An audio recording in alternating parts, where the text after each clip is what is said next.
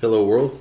Welcome to Industrial Nomads Voices on the Road, episode Emily Cox. I'm your host, Thad Spears. My guest tonight is my sister in law, Emily, to whom I may refer to as Impy, but it's all good. Welcome to the show. Hey. The story we're going to talk about, or her story, is really cool. We're going to be talking about how she arrived at where she is, and let's just jump right in. And first, hey, you were a mascot in high school. Yeah. Where'd you go to high school? What was your mascot? What? I was the Franklin Lion for a year. Leo the Lion. Leo the Lion? Yeah. So were you actually completely in a lion suit, like a fluffy? Yeah, it was a furry lion suit that I had to wear in August in Texas for the football games. And it was something I had always wanted to do as a little kid growing up in Franklin. And by the time I finally did it, my junior year in high school, I was really good at it, okay, but it was a miserable experience just because it was so hot.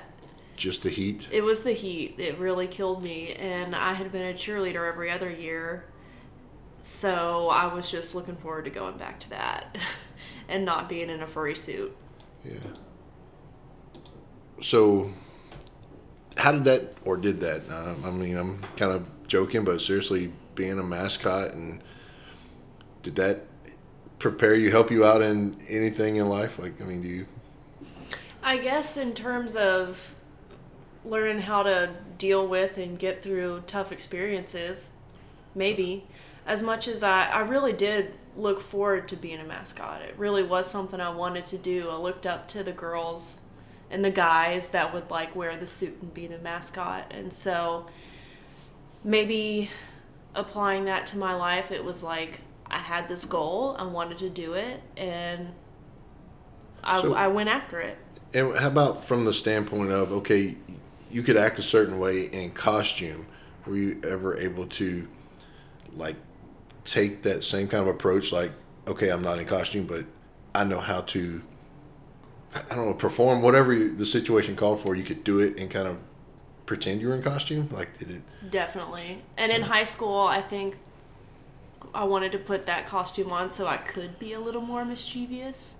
But I think, yeah, I feel like I was really raised to know how to act, I guess, to know how to play the right roles when I needed to. And I think that started with knowing how to be respectful of your elders, like my parents and family members. And then moving on to growing up, knowing how to be respectful in a professional scenario. So yeah, in a way, it did set me up for that. Okay, and again, I probably dig into that more, and stay tuned, because there's a whole, this is going somewhere. Jumping on up into college, I've heard the counts. I've heard your dad talk about it. I heard you talk about it. But you went to A&M Galveston. Right. Okay. And you pursued your degree in? Marine biology. Which yeah. You did use. Yeah, I did. So tell me about your progress in college and where you were, and then where your dad thought you were, and just... Yeah. How did that go? Well, I wanted to go to school. I had this dream in mind to be a marine biologist, and I think as an 18-year-old, I pictured myself, riding on dolphins and saving the ocean and stuff, but really I just wanted to be a beach bum, and I thought I could go get a degree for that in marine biology. And then I had these anxieties to do with scuba diving, but I just at the same time thought that any good marine biologist, any scientist worth their salt, would be the diver doing their own research. So that's why scuba diving became so important to me while I was at school, and of course I had to take class after class and get certified and class learn after more class of scuba diving. Class after class, also college credits. Right. Okay. So directly toward my degree plan, no, it's not required, but it was one of those things. I had a goal in mind and I was going to complete it. But your dad is seeing your accumulation of credits. Exactly. That aren't going toward the degree, so by the time I get, to my senior year, I have 160 plus credits where my degree plan called for maybe 130. So I had reached my 130 somewhere in my junior, maybe sophomore year, and Dad thinks I'm getting ready to graduate. I'm like, no, those are just my fun classes that I already have. And he didn't love that, but, had I not got all that scuba training, I wouldn't be where I am now. Wait for it, because it tickles me, that part. And we're going to get to where you are now, but first, you did graduate with your marine biology. Mm-hmm. And you had a pretty, I'm going to say adventuresome, because you were out in the Bering Sea? Yeah, in the Bering Sea. Yep. And that was somewhere I never thought I would be. As I was getting ready to graduate, feeling all this pressure, about to go in the real world, not to mention my dad, like, what are you going to do? And, like, he's so confused with my career path. And then I was so confused, I thought I was going to have it figured out. So by the time I graduate with my marine biology degree, I'm working in a bar. And I didn't know what to do. It was, it was. That was... People could skills. Never complain about that. Absolutely. I built a lot of skills working in bars. I'll never knock it for that. But I wanted to use my degree. And as it turned out, there were a lot of people from my university that went this route. One of my roommates that I had while I was in college had gone this route. That's how I learned about it. And I applied to be a fisheries observer in Alaska.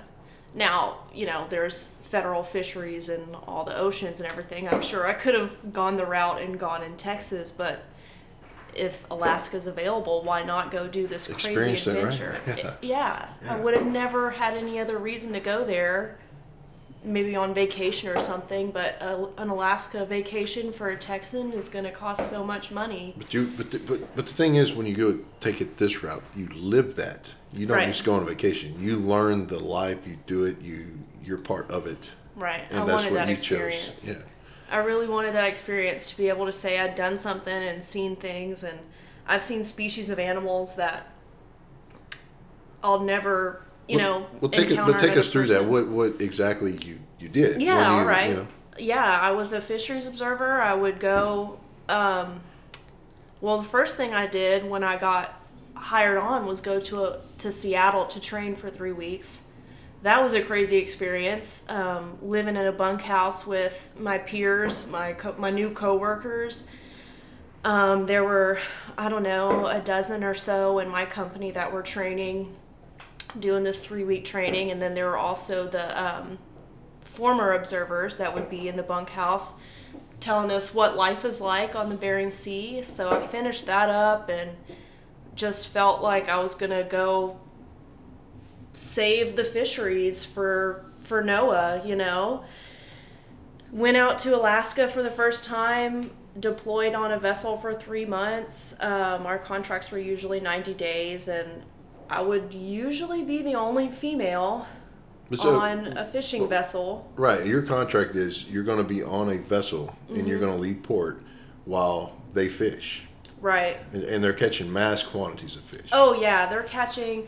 So I would be on the trawler vessels, and the trawler vessels could catch anywhere from 30 to 100 tons in a single net, metric tons in a single net. And my job was basically to just quantify what species they were getting. So when they would pull in a net and they unload that haul, you would just sort through fish, or as they were throwing them in the ice, you would just watch what they're and document. They're catching redfish, or they're catching whatever. Yeah, pretty much exactly. I had my whole scientific method of selecting which parts of the haul that I would sample. It had to be totally random, of course. We're trying to make this as scientific as possible, and all of the data that I'm collecting in the field on the vessel, the NOAA scientists are using to extrapolate quota fishing seasons, basically just trying to make these fisheries sustainable. And that's what I found really interesting. I think, if we were going further on that route, I would talk about how that really garnered my interest in sustainable fisheries and conservation. That job really opened my eyes to that. But I just saw the craziest fish when these trawlers are dragging a net along the bottom of the Bering Sea. I'm seeing crazy coral species, crazy flatfish and skate species and sculpin, fish that you don't even eat, Probably fish that most people never thought of exist, right? Never thought that exist. And did you cross any new species ever? No, just very I rare never stuff, saw any new species. I did see some rare stuff. So part of my job was, as I'm collecting all this data, I have to send the data to NOAA every single day. What NOAA is? NOAA is the National Oceanic and Atmospheric Administration. Okay, so it's There the government you go. agency It's a government agency that runs, I guess, under NOAA. I worked for NIMS, which is the National Fisheries Management Services. Right. There you go. Wow, I'm glad I got that right. Yeah. But that was your task, was Yeah. to observe, monitor, collect data, and keep them informed of whatever vessel you were on. Exactly. And that was what fish they were catching. So how many hours did that, like a day, were you actually counting and So quantifying? on the trawlers, I would have a buddy, I would have a partner, and we would split the day, work 12 hours each. On the trawlers, a lot of times they would process the fish so slowly that What is a trawler? trawler is they're gonna The noise in the background, the banging. It's New Year's ringing Eve. in the new year. Yeah, we got about 15 minutes left in 2020, so you're hearing fireworks. Don't be alarmed. We're safe. It's all good. I'm sorry. We're safe. Yeah, safe and happy. So the trawler is Trawling gear is a giant net, like literally the biggest net you can imagine. Like I said, they could bring in 30 tons, 100 tons, depending on the size of the net. The size of the ship, is it like 200 feet, 100 feet? Like how big is? Between 100 and 200. Okay. These are large vessels. Here. Large vessels, absolutely, yeah. The cruise size would be about 40 between 40 and 50, and the vessel size would be, I would say, less than 150 feet. Okay. Dragging a big net. They would stay on the bottom and roll along the bottom. Some nets would have like tires associated with the gear so that it could roll along the bottom. And big trawl doors, as they call them, look like big barn doors, and that's what holds the net open. And it just picks up everything that you could possibly imagine. I mean, if there's a dead marine mammal on the ocean floor, it's going to scoop it up. And I didn't see that very often, but it wasn't uncommon for that to happen. Okay. And I want to save some of that because I'm hoping that there's another interview I get to do. Mm-hmm. We could talk about that all day. Yeah, well, yeah, and I want to, but that's where you went with your degree. Yes. And then a few years back, actually, I was trying to get you on a job. It didn't work out. Right. And we were trying to figure a way to get you on the next job, maybe. Uh-huh. You had an interview with a company. Uh-huh. You didn't get the job at that point. You were like next in line. Mm-hmm. A few weeks or months later, they called you and said, "Hey, we have another opening." Am I telling this right? Yeah, that's okay. exactly what happened. Now take over that, because you need to tell me who that was and how and what went on from that point. So I got on at the Neutral Buoyancy Lab with NASA. Yeah, they called you to reapply, right? Yeah. Because of that was the best. What experience did you have they needed? Oh gosh, my scuba diving scuba experience. Diving. So, that was it. That's what qualified me. So your first degree that your dad was looking at the hours for, you went and fished. You were gone for months at a time, mm-hmm. sometimes without contact. Right. You came back home, and these fun classes you'd taken, quote unquote fun classes, right, turned out to land you a job at the Buoyancy Lab working for NASA, which I feel like since I've had that job, just saying that sentence, I feel like garners like, people are always just shocked. It seems like a shocking sentence when you say it. You work for NASA. Yeah, like, people look at you like, should I believe that? That's so outrageous. I work for NASA. It's not that crazy of a thing to say in Houston because NASA's a huge employer, but, you know, it is something that people are... There's only so many NASA facilities. It's pretty cool. Yeah. It's a pretty cool thing. And, it's... Especially since you brought up my dad, it's so funny to think about him. And, you know, my dad, like... For him to say that I work for NASA does make him really proud, which makes me feel great. But knowing how he just gave me so much shit for wanting to take those scuba classes, and I was like, Dad, I'm a scientist. I got to do it. And just for the record, I'm still waiting for her to get her trainer's license because I want to scuba dive. Oh, yeah. It's coming. But now tell us a little bit about that, because I've been fortunate enough. I've came to... I guess I've been there one time when you were doing a special event, and it's really cool. My experience that y'all have a mock launch room. I mean, the control room, I guess. Yeah. And y'all talk to astronauts just as it would be real. I mean, it's all real time practice, like the true thing. Yeah, exactly. So what exactly is it that you do there? Tell me about that. So the Neutral Buoyancy Lab is a whole facility. It's an astronaut training facility. And we have a gigantic pool. Just to give you an idea, the specifications are the pool's... Is that any kind of secret? No, okay. We want people to know this. Okay. Yeah, we want... I mean, especially I want the flat earthers to hear this because let me tell you, knock it out. We are not using this facility to fake spacewalks, right? It's an actual training facility. We have a whole mock-up of the space station inside of this pool, okay? This pool... Giant swimming pool. ...is enormous. Like, it's the biggest pool you can think of. It's 40 feet deep, 202 feet long, 102 feet wide, 6.2 million gallons of water. And just to give you an idea, the full length of the space station that's flying over our heads right now, it's about the length of a football field. So we got to have a pool that's enormous, but because it's a replicate of that. It is. It's to every dimension. It is the space station. Yeah. Submerged in the pool. Exactly.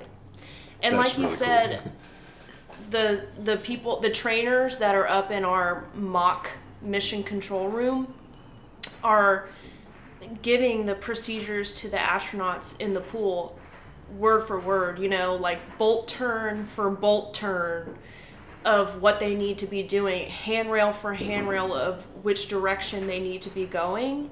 It is so specific, and that's why the mock-ups are so specific, because by the time that they go out the door on the space station in space, they will have practiced every single procedure. Every hour's worth of procedure that they'll do in space, they've practiced it for at least 10 hours in the pool. So it's a 10 to 1 at minimum. Absolutely. And I hear that figure all the time. And just for the record, Impy knows astronauts that have been on the space station. Mm-hmm. Like, it's not like she hears of them. She works with them. I know the ones that are there now. Exactly. So it's not like I hear this. She lives it. She works it. It's there. So yeah, I'm hands-on with the astronauts. They get donned up in their spacesuits. They're a little bit modified, you know, because we're throwing spacesuits in the water. Yeah, they're modified for the water, right? But as soon as, and I can testify to this because I've been in the spacesuit in the pool. And that's the special event I went to. when she gets in the spacesuit, that's not an everyday thing, and so we got to go see that. But so it's a big deal. The divers will bring their families. That was an amazing experience too, to have all of you there, especially the boys and their little astronaut in their suits. Astronaut suit. Oh my gosh! Now it was really cool, and the insight as to really to put your eyes on that pool and to go into the control room. You didn't feel like you were in a movie. You felt like people were preparing for the real thing. That's really what. And I can only, in my mind, it had to be a little more relaxed, being that it was that special event. Yeah. Versus the astronauts doing the training, but it still had a very professional tone. Like, I'm glad you said that, because that's what we strive for, you know. We just want the astronauts to have their training be as space-like as possible, so that when they do go out on the space station, they're prepared. And there are things that are different. Obviously, there being gravity on Earth versus zero gravity in space that we have to account for. And it always feels really good. Like you said, I have personal relationships with these astronauts, and it always feels really good when they come back and they say, like, the training that you gave us really helped us and really did prepare us for what we did while we were up there. That's super meaningful. Like, honestly, that's the best job gratification that I could have. And that's really cool. Yeah. I appreciate you taking the time to explain this to us and walk it through us. I don't think it'll be the last time I have you on here. I hope you join us again. But this is it. Emily Cox, trainer of the astronauts. And the kicker is this career came from a fun side of it, which it wasn't exactly fun. You were using those hours because of a different path in research. Mm-hmm. I thought that's what I'd be doing. I never thought I would be diving with astronauts. I thought I'd be diving with, I don't know, some sort of marine life. It's manatee. Fish and coral, manatee, all that. And you still might. Who knows? Yeah. So, who knows? But thanks again, and to those of you listening, always appreciate it, and take care of yourselves and each other. Signing off.